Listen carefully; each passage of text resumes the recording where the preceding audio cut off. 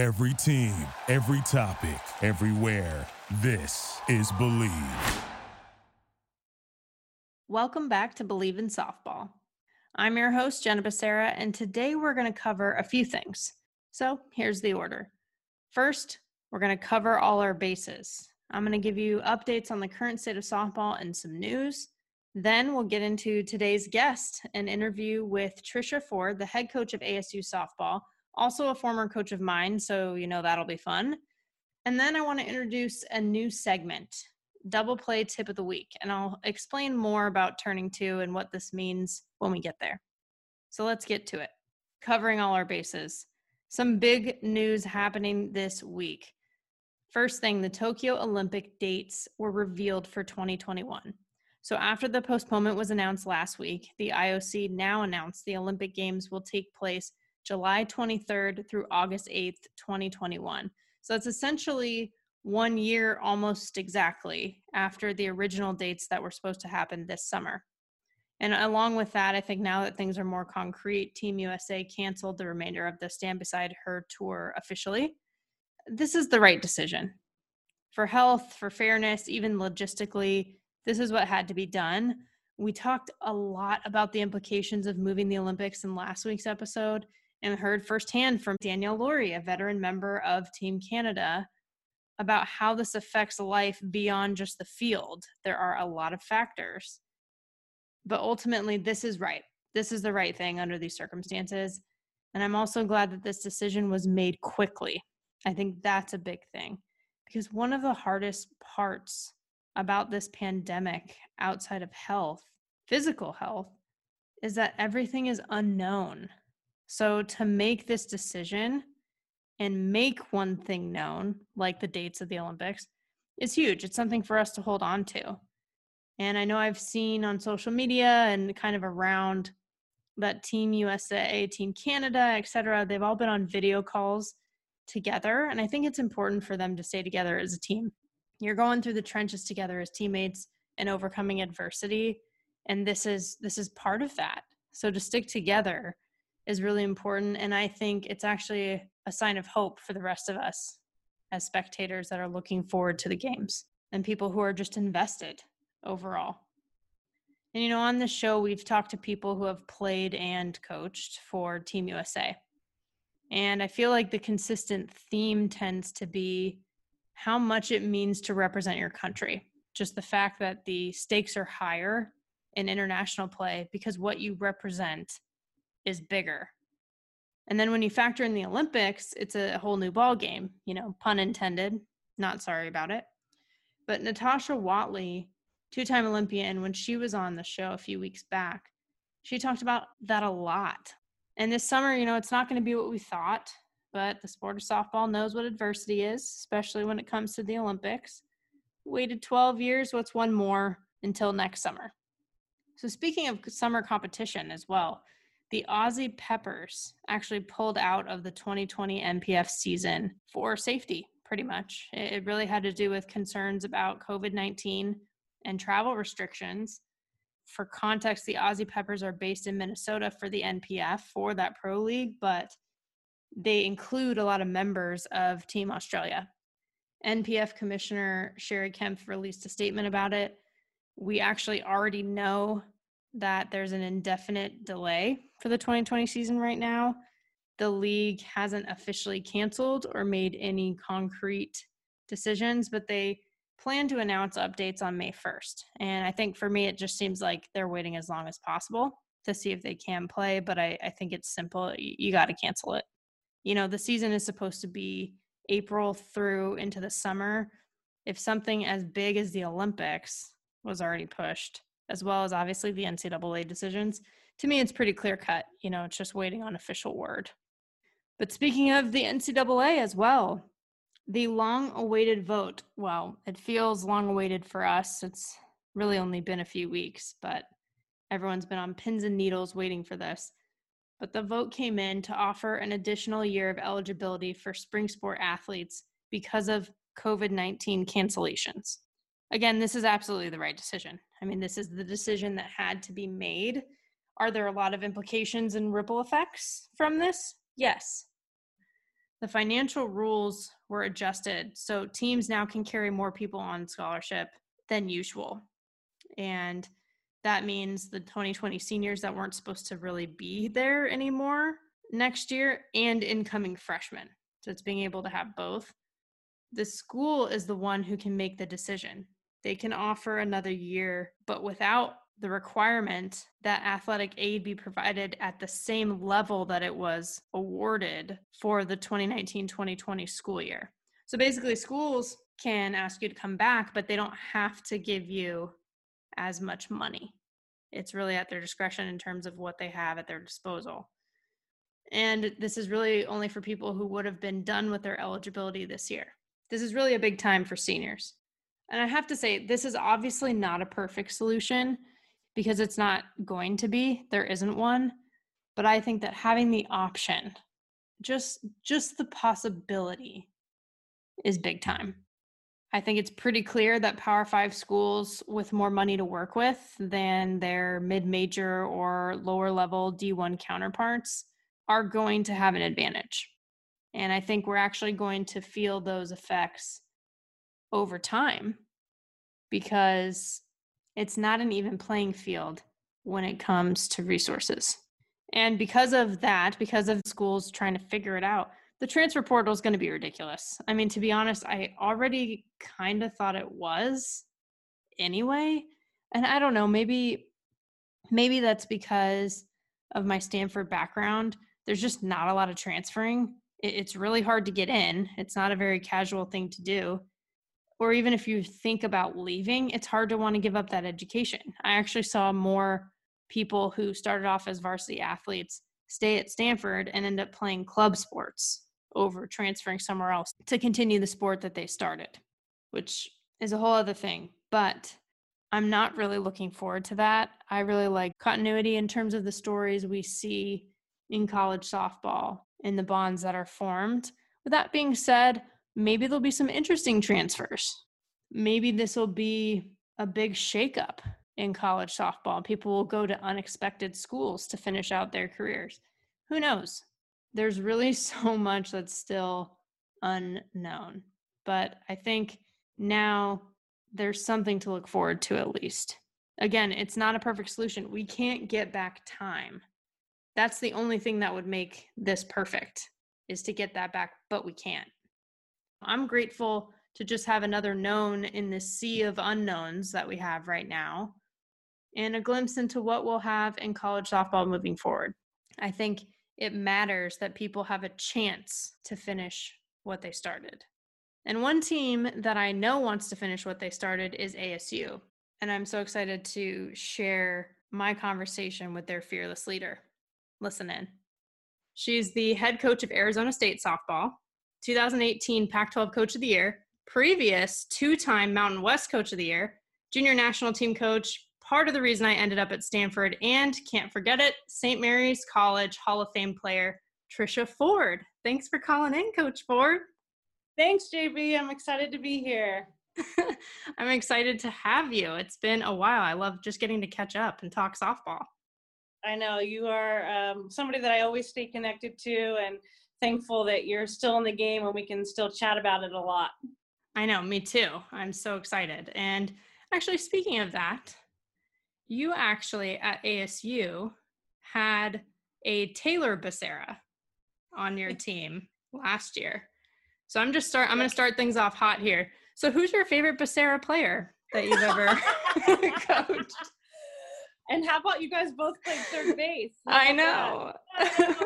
I know. Well, you're my OG, so, you're my first. So, but you guys it was funny though, because when she came, I was like, oh my gosh, there's another Becerra, Taylor Becerra, Jenna Becerra, both playing third base. It was funny. Your arm action too was very similar. Really? Is, yeah, kind of weird, but yes. Well, I'll take that. I'll take OG. I can deal with that. It's funny because I have family in Arizona too, in the Gilbert area. And I have a cousin named Tyler Becerra. And if he was a girl, they were going to name him Taylor. So every Oh time they used to man. watch softball and like when they would see Taylor Becerra, they're like, oh, that could have been Tyler. I was like, I don't know if Yeah. that's how it works, but yeah. Oh, and didn't Taylor Becerra, she said she grew up watching you or she knew of you. And I think when Yes. her and I talked, right, over at Stanford last year, the three of us kind of chatted a little bit about that she knew who you were and Yes. It was so carried on that funny Becerra. Yeah. because Mm-hmm. she came to camps for Stanford and actually her mom was listening into the games, which we were calling at Stanford. And she actually tweeted me a photo of Taylor and I when I was playing for Stanford. And she was in, like a Stanford softball shirt posing with me after a game. It was crazy, like full circle moment. That's cool. But you just, we always talk about how you never know the effect that you'll have on somebody, even in just one encounter. And, Taylor was a senior last year and you still had such an impactful part of her life, which I think is kind of cool and kind of what softball is all about. It really is. And it was really cool to just see that in person and get to meet her and see her play a little bit. It was really fun. I loved it. And Yeah. I love watching you get to coach in the Pac-12 again. It's weird still for me, even though it's been a while that you've been over at ASU, but it's still hard for me to hear you say "Go Devils" at the end of your interviews and all of that. But I'm proud of you for everything that you've done over there.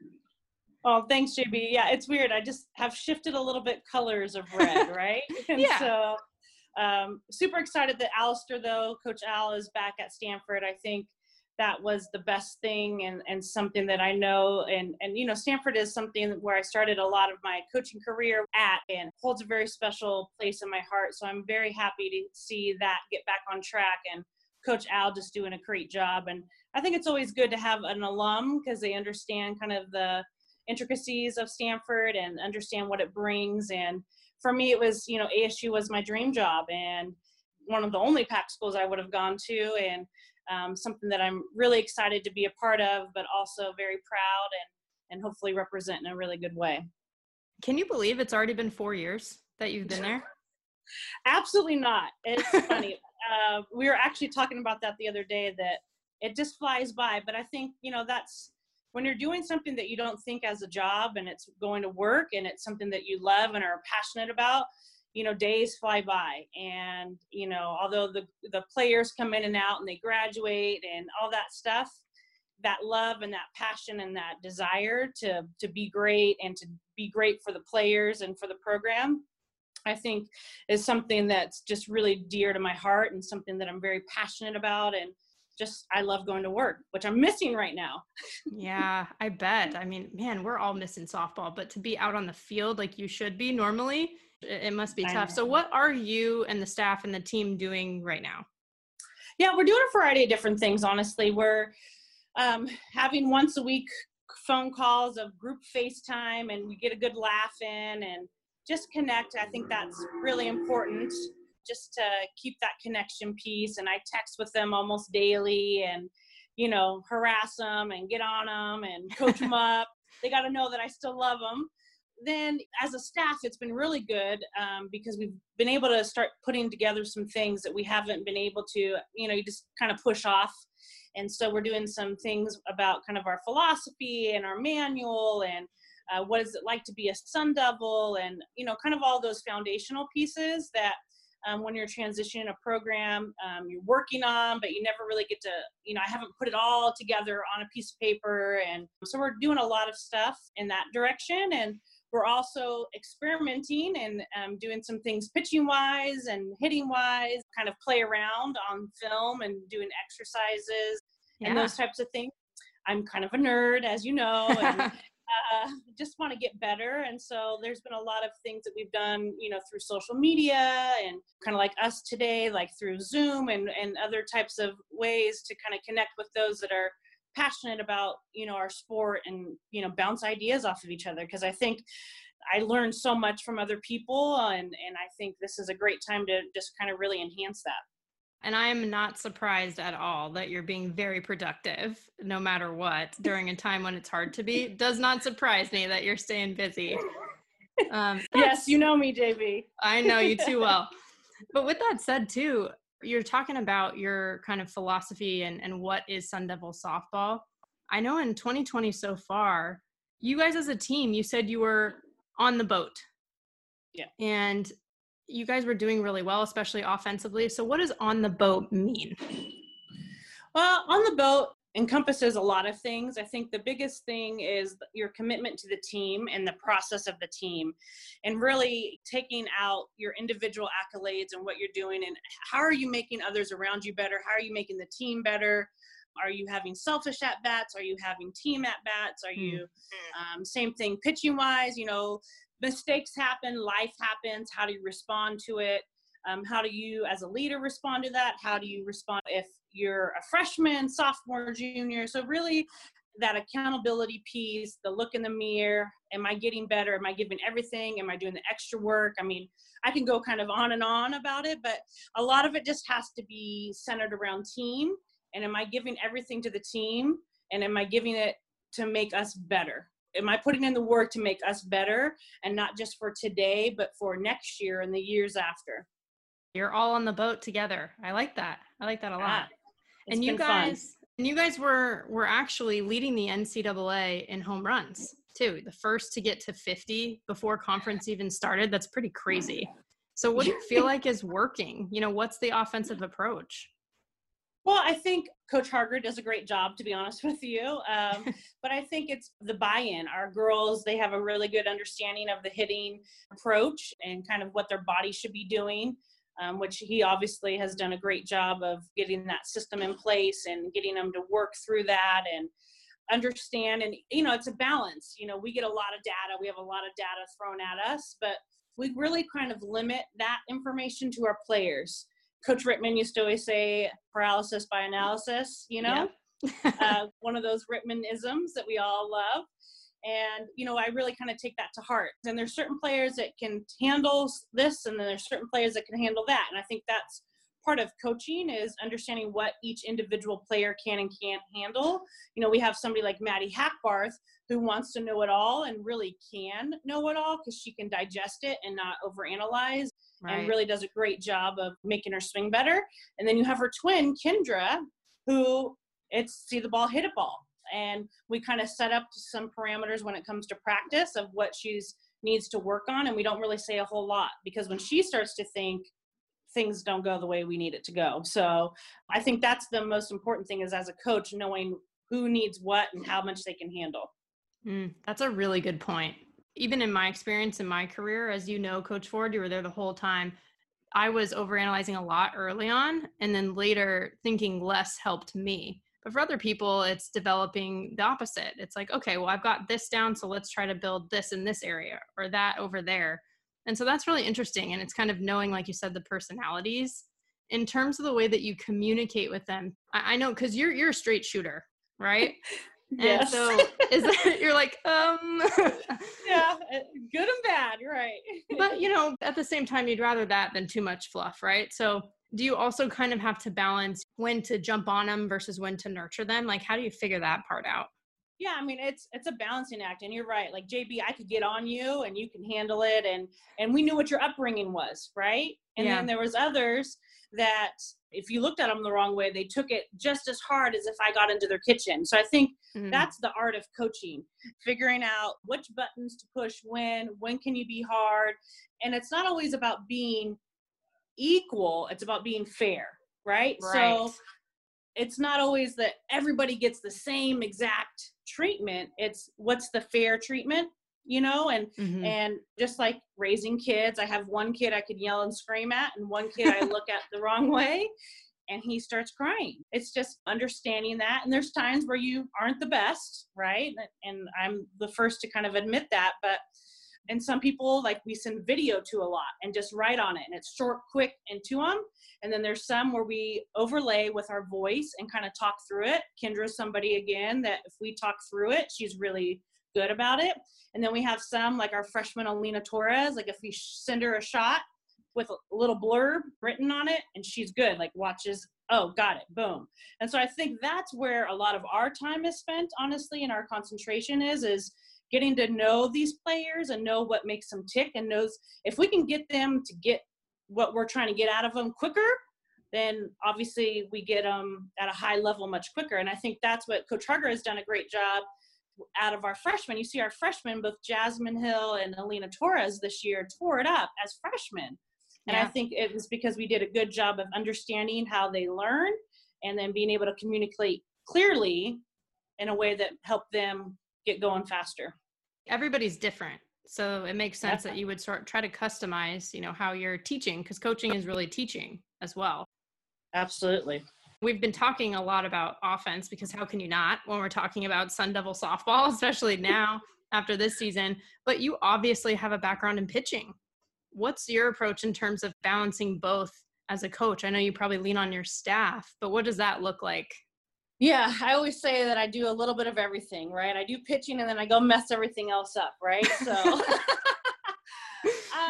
pitching is where my heart is. It's where I spend a lot of time. We have 5 pitchers, and honestly, they were developing really, really nicely. Cielo Meza this year was having a heck of a year, had really bounced back from last year. And Madison Preston, I mean, good Lord, that kid's drop ball is just amazing. It kind of just disappears off the table.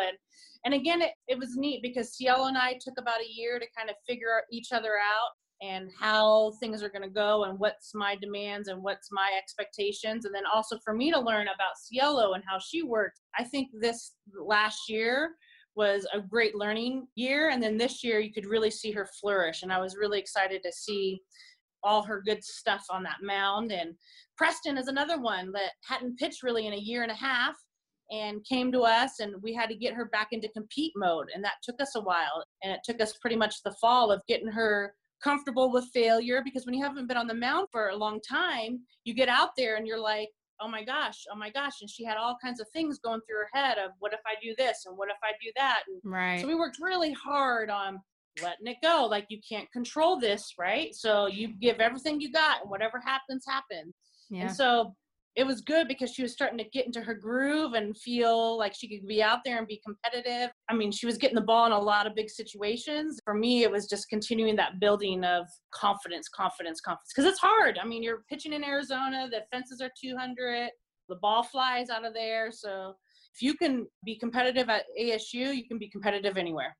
And in the Pac-12, it's a war every weekend. It feels like, really. I mean, yes. and you've spent obviously a lot of time in the Pac-12 from your days at Stanford. You were there for 9 years. You've been ASU for 4 years. In terms of the conference, what is Pac-12 softball from your perspective? How would you describe it? The best. I still, Yes. And obviously I'm biased because I've spent a lot of time there, but the pitching is by far better than anything I have seen top to bottom. I mean, you have Mariah Mazon at Oregon State. Stanford has Dwyer back. She was hurt. Obviously, I think our pitching's pretty good. You have McQuillan. You have top to bottom, Rachel Garcia. Oh, she's gone with USA. So here comes, another one. And right. Every weekend, Gabby Plain. And if you want to know if you can play at a very, very high level, you come to the Pac. Day in, day out, you have top-notch pitching, and pitching is the game still. So if you got a pitcher that can keep you in a ball game, you got a chance. And I think the one thing that separates us as a conference from any other conference is everybody has a dominant pitcher. They have one. Right. And so you come out, and you're facing Megan Farimo, and you have Garcia and then Megan, and they still have some others. It's like there's no break. And as a hitter, if you're getting hits off of those type of pitchers, it's preparing you for postseason. And that's what we always talk about. And one of the reasons why I left Fresno to come to ASU, because I loved my time at Fresno, was conference was easier at Fresno than it was at postseason. Well, when you come to a Pac, right, conference is brutal. Yeah. And then you go to postseason and you're like, whoo, yeah, I can handle this, Right. And so I think when you go from hard to easier, it's never easy because everybody's competitive, but right. You're not facing number 1 ranked team, number 3 ranked team, number 2 ranked team. It just kind of gets you prepared for that postseason, and which is why we're all here. We want to be in Oklahoma City at the end of the year with a shot. For you to even say that Fresno State was, quote, easier, it's like, and that's even a program that has a lot of history and a lot of success in its background. Having won a World Series, they're one of the few programs over time, other than Pac-12, Oklahoma, or SEC, that's actually done that. So for you to compare that to the Pac, and it's like, oh no, it's like this every single weekend. It's Absolutely. pretty crazy. Yeah. And Fresno, like you said, it is a great program, and they've done a great job this year as well. It's just, conference play in the Mountain West compared to conference play at the Pac is different. It's different. Yeah. Yeah. With your time at Stanford, in terms of how you took that to now back in the Pac with ASU, what were your biggest learnings? I mean, I know you also became a mom during that time too. I was there. Oh, yes. Yes. I think becoming a mom has made me a better coach, to be honest with you, because I understand exactly how parents feel. We get their babies and we have to take care of them. And I think, early on, Coach Rittman taught me a lot about that. He taught me about being a part of the family, and his family was always around. And Lori is just a wonderful, wonderful, he's lucky to have Lori. Let's just put it that way. And for me, the Stanford community is very, very family-like, and that taught me a lot. It taught me how to persevere. It taught me how to embrace the hard, because we had, players at Stanford that are studying, to be doctors and also playing at a very high level. And so for me, ASU brings a different balance to me. It brings a balance of being able to play at a very, very high level, and also that academic piece, and they know that it's very important to me. Our team GPA last year was a 3.6, which awesome. is tremendous. Yes. And something that will always hold very dear to my heart, because this is it for them. There is, a slim chance of professional league, but you're not getting paid millions upon millions of dollars. And so it's important, and when you look at that stat of what it's like, to be successful, and you look at the CEOs of major companies that are females and are in that upper level of management, a lot of them play team sports. And so that's what I think we work hard on, is preparing your daughters for the next step, because I want them to be tough. I want them to be gritty. I want them to work hard, but I also want them to be compassionate and accountable and be a good teammate. And so I think that's what softball in our program brings to the table. I know that you're doing that with Emma firsthand, and I've witnessed it plenty of times. And how old is she now? Is she 13? Is she a teenager? Almost. She's 12. Oh yeah. my God. So we're actually hitting right now. So she's in here. We're hitting, but this time off. She wished she could social distance from mom, but she's doing well. She's playing a travel ball team and doing well. And she's somebody that does multiple sports. I think that's really important. So she does basketball. Yeah. She'll do some flag football and keep her a good balance. Softball's been a part of her life, her whole life. I mean, you remember when she was little and I would prop a bottle and put her in the shed and throw BP. And so, it's just our reality. And then I have a little guy, EJ, he's 8. And gymnastics is where he loves to do. So he does a lot of gymnastics and he does basketball. So they keep me balanced. And Emma's getting to that stage, though, where she doesn't like me to be around and I want her to be around. So yeah, those teenage years, they'll get you. Yes. She's heading there. Yeah, she's there. Yes. Man, it's crazy to think about that for me, because I just remember, little Emma running around the bases after practice, after games, high-fiving all of us. And I remember Emma even telling us as a team at the time that you were pregnant with EJ, at our team banquet. And it's crazy to think like where we are now with them. It's amazing. They grow and they get bigger and sassier and stronger, and mom's been putting her through some workouts, and I love it. She's like, this is crazy. I love it. Yeah. I love it. Yeah. Well, and you said coaching is like being a parent in that regard, in terms of making sure that their well-being is all taken care of, but pushing them too. Now that you see her coaches when they're coaching her, do you judge them at all? No, JB, I know what it's like to be a coach. Yeah. They laugh at me because I tell them to yell at her more and be harder. And I said, she's an outfielder. She doesn't hit. She shouldn't be playing. And they laugh at me. So No, it's been good, and it's been good for me to be able to sit back and for her to get coached by other people. And she's in a great organization and people that I really, really trust, and we have a really good core group. And honestly, just feel very fortunate because I don't feel like you find that a lot these days. Yeah. Some of these players have been playing, we've been in it for about a year and a half, and some of these players have been together for, since they were 8 years old, 9 years old. I don't know, about 5 or 6 of them. Yeah. And so I think that piece is really cool to be a part of that. But I also go down on the field and coach them. So Emma doesn't really get a lot of separation. Yeah. Well, she says she wants to do something. She's got to do it right, Exactly. There's one way to do it, the right way. Yeah. Oh, Yeah. man. You know what it's like to coach. So obviously you can relate to them. And you mentioned it earlier too. You also can relate to the parents now, even more so than before. Every coach really has to deal with parents, but you being one of the parents, clearly you're probably one of the easier ones on the coaches because you know exactly what their thought process is. But do you think you're harder now or easier on the parents that you interact with your team because of that? I feel like I give them more information. I communicate better with them because I feel like when they sign off to, hey, we're going to come be a part of your program, they kind of know what they're going to get. Like, I'm going to push your daughter past her comfort zone. She's going to do things here that she never thought possible. But part of that process is a little bit of a breaking to then regrowth. And Right. So I think that they understand that, and they wouldn't allow them to be part of the program if they hadn't bought into that kind of philosophy.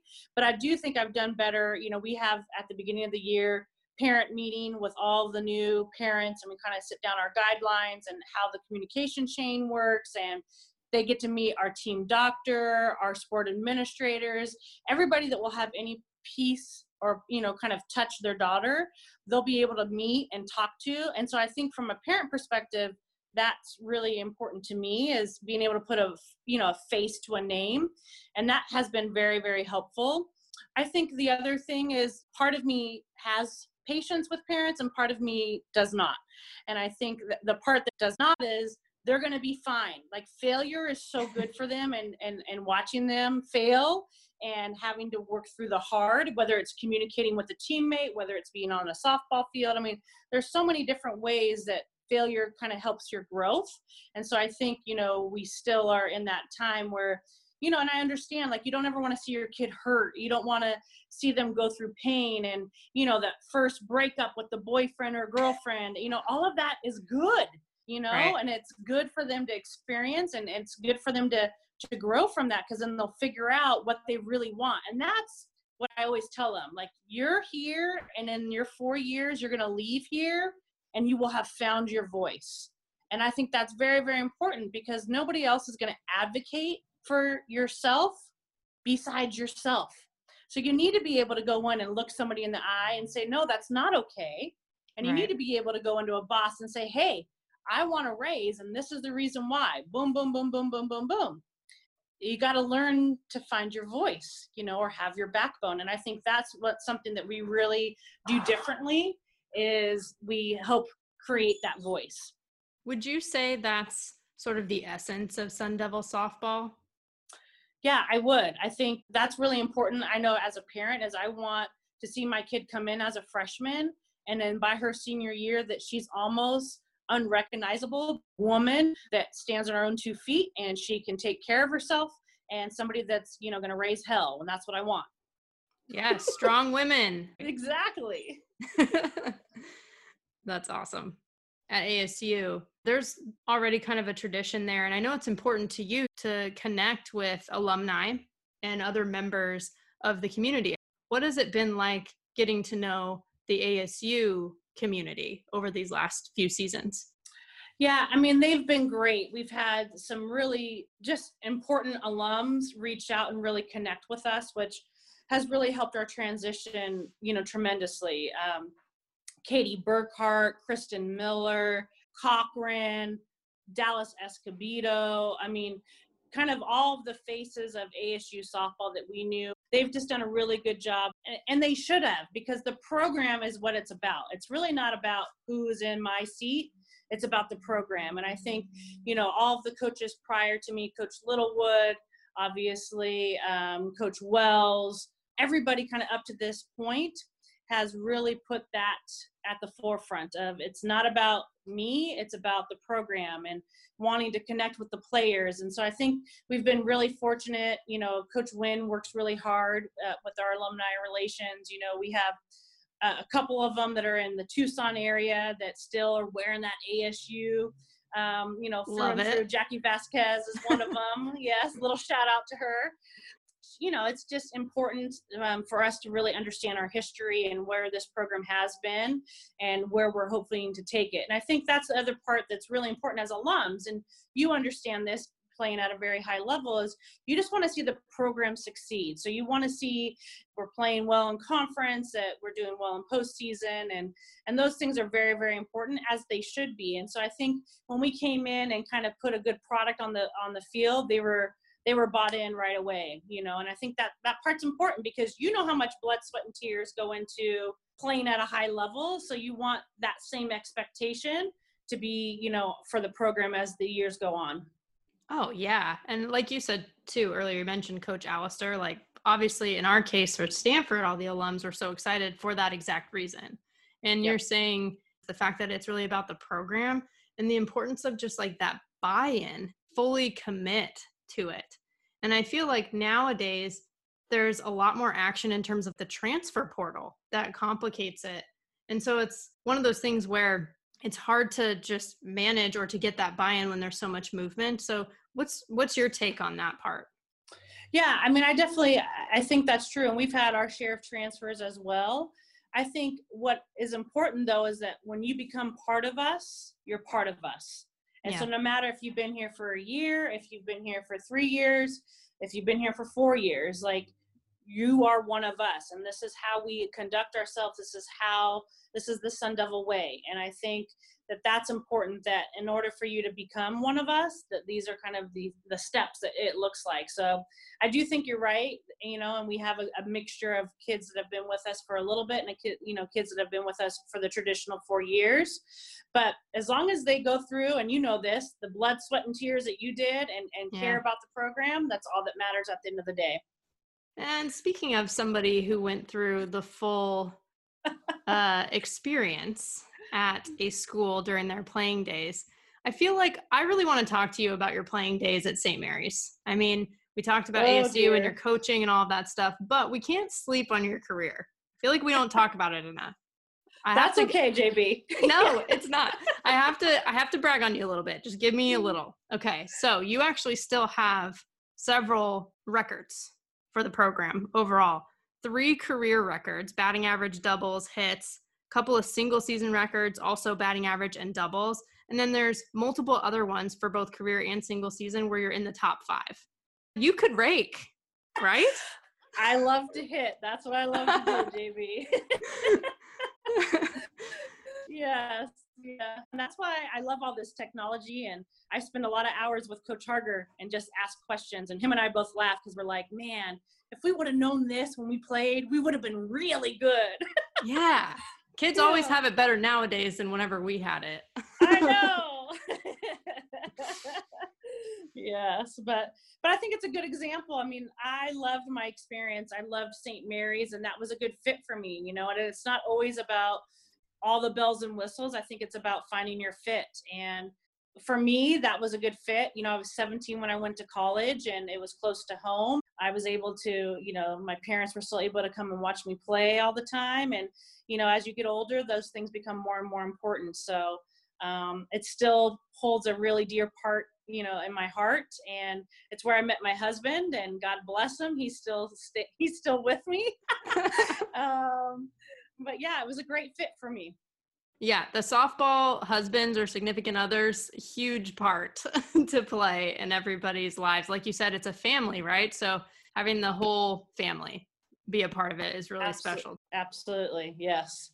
And I have to say, too, not only are you a record holder at St. Mary's, but you were also the only female athlete in school history to have your number retired in the Hall of Fame. Oh, JB, you did a lot of work. I did. I did my homework. You said it. Academics and doing your homework's important. So yeah. Yes, I'm sure there'll be somebody along the way that come and breaks it all, and I hope they do. Well, but even that part of you that says you hope they do, that's just because you're competitive. Like you said, you want the program to do well. Alums want to see that success. Records were made to be broken, right? Yes, they were. Yes. From that piece of your actual playing career, what led you down the coaching path? Kind of crazy. I was going to be a research lawyer, to be honest with you. That's what my major was. And we only had 2.7 scholarships when I played. Wow. And it was a very expensive school. And so we didn't have full-time coaches either. So, I would help with pitching. I would help with hitting because I had always, which looking back, I just didn't realize it. I'd coached some travel ball and did clinics really since the age of 13 years old with our travel ball team and our head coach. We would do a lot of clinics. And so I've always done that, and then went to college and went to a place where they didn't have, full-time support. And so found myself coaching and didn't really realize it, just helping a friend out, talking the game. Yeah. And my 5th year, after I finished playing, one of our assistant coaches, she went and pursued a nursing degree. And so it just so happened that a full-time coaching position, it was really part-time. I was an RD on campus and had a couple of jobs, but I could coach. And so part of me, when you finish doing a sport that you love and you're kind of trying to figure it out, I was like, well, shoot, I could do this. And so that's how I kind of got going in it. Kind of all the pieces fell into place. I feel like with anyone who really loves the game and who, like you said, invested so much in it, you kind of have to stay with it in some capacity, right? Whether that's coaching or whether it's, media or anything else. It's really hard to not be a part of it still somehow throughout your life. I couldn't agree more. And I think that's why our sport has grown so much, is because we have people like you who have played the game at a very high level and are very passionate, and you can just see the growth just go and get exponentially better because there's people who care at the very deep roots of it and want to see it grow to where it is now. I mean, today, College World Series and where our game is, it's crazy. And I just feel so fortunate to be able to be a part of it, and thankful for people like Margie Wright, who laid that foundation for us and really kind of helped grow the game. And Hutch is another one that's still in the game, and Coach Candrea. I mean, we have a lot that are in the game and have done so much for the growth of this sport. Oh, yeah. I think for me, it's awesome to see everything that you've started to develop at ASU. I'm still, as everyone else is, I'm really sad, about the 2020 season being over so early. One of the reasons was because I was so excited to watch the Sun Devils. You guys were on such a great start, and was really excited to see those like head-to-heads in Pac-12 and all of that. But in general, I'm excited for 2021 and beyond. We are too. We have some good players coming in, so we can't wait. I love it. We'll get through this. That's that part I know. We're going to get through this. We will. I feel like softball has dealt with a lot of adversity as it is, as a community, in terms of not being given enough coverage, to being out of the Olympics for so long. And so for us, we know what this is. I think we got it. We persevere. That's what we do. We do. All right. Well, I have one last question for you just to wrap things up. It's a little game. Okay. So I'll bring up a topic related to softball, obviously. You tell me whether it's safe or out. So safe meaning you like it, you agree with it, or out meaning like, no, I can't get behind that. Does that make sense? Okay. Yep. Okay. Okay.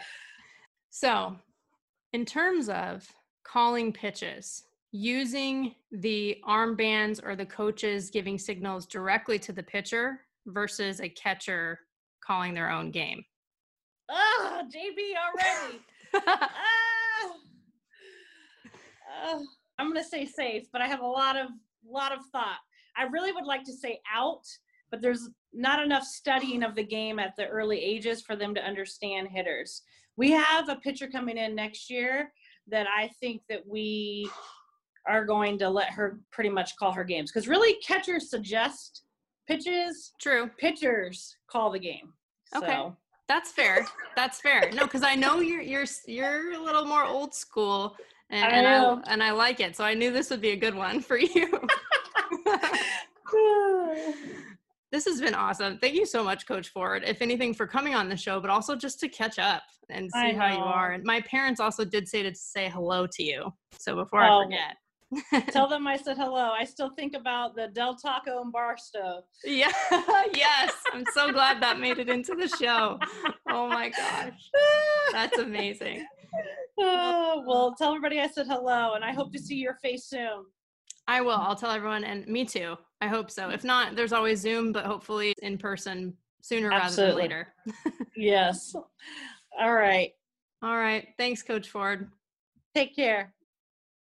All right. So I have two things to add here after that interview. The first is obviously the main priority, which is Barstow Del Taco. So for those of you that don't know, it's a shame, but Del Taco is a fast food Mexican restaurant, mainly in California and especially Southern California, which is where I'm from. And some would say it's similar to Taco Bell, but honestly, there's no comparison. That's sort of blasphemy to me, but it's a similar concept. So the original one of this chain was in Barstow, California. Now, both sides of my family are from there. The best way to explain Barstow is that it's halfway between LA and Las Vegas. So if you've ever done that drive before, you've been through Barstow. So the original one there is the best. Period. It's a must try. I tell everyone I know about it, and clearly I do it enough times so that it sticks years later. But no questions. Just eat there. The end. The second one is that after the interview was over, Coach Ford actually showed me the area where her daughter Emma was hitting during her interview. You might have even heard her in the background a little bit. So first of all, they have batting cages at their house, which honestly, why am I not surprised? Coach life for you in a nutshell. Second of all, she actually showed me a glimpse of some of the technology that she mentioned. So you can actually display a virtual background of a field when you're hitting, and you can see where the balls are going in the field. But not only that, it's not just any field. It could even be Farrington Stadium, which is ASU Stadium. So she's 12 years old and getting to see that kind of thing. How awesome would that have been? Just to make indoor practice more fun, obviously, but also to have that knowledge. And that really brings me to the next segment, the double play of the week. I really wanted to add a new segment to provide a little more insight into the game and give you tips on how to get better, mentally and physically, especially in times like this. So this new segment is called Double Play Tip of the Week. Now, everyone in softball knows that a double play is where the defense gets 2 outs in one play. So you're really killing 2 birds with 1 stone. The way I want to think about a double play here is that we're tackling both the physical side of the game and the mental side. So the same way that it's hard to turn a double play on the softball field because of the speed of the game, etc., it's also difficult to master both the physical and mental sides of the game as you take the field. So I know we talked a lot about pitching and hitting with Coach Ford. So to round it out here, this week's double play tip is about defense and getting ready for each pitch in the infield.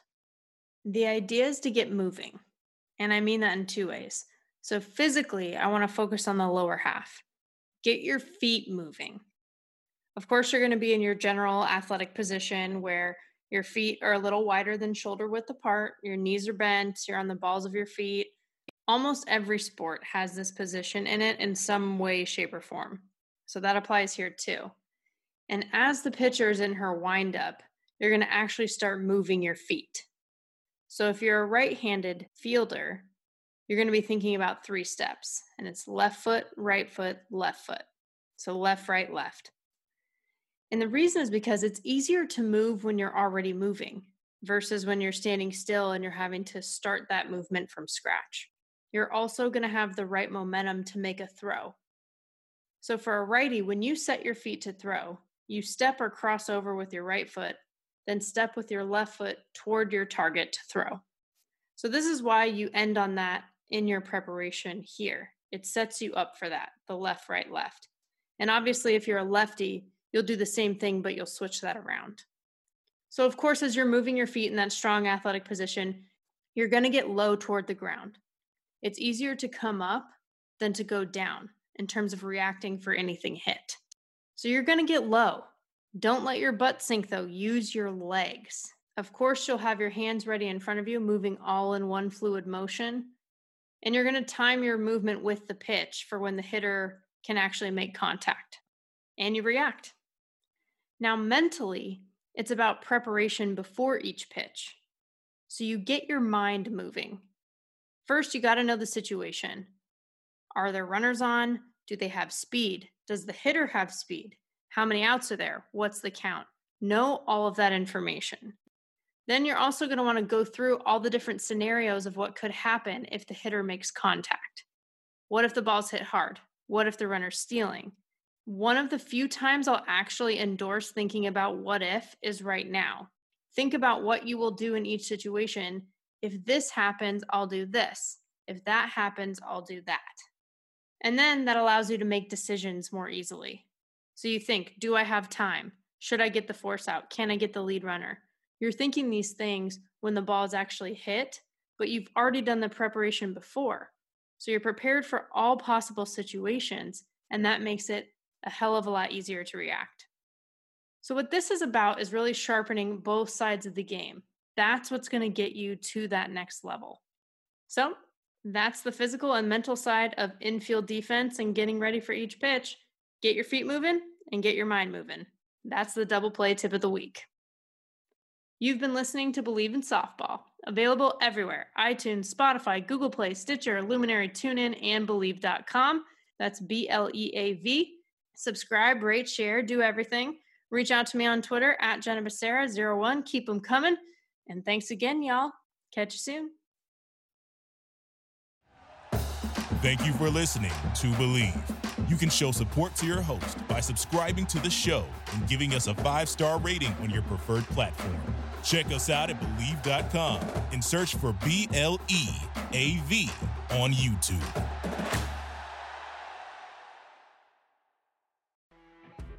You know when you're listening to a true crime story that has an unbelievable plot twist that makes you stop in your tracks? That's what our podcast, People Are the Worst, brings you with each episode. I'm Rachel. And I'm Rebecca. We're identical twins who love true crime cases that make you say, didn't see that coming, and we hate the people responsible for them. Listen to People Are the Worst now on Apple, Spotify, or wherever you get your podcasts.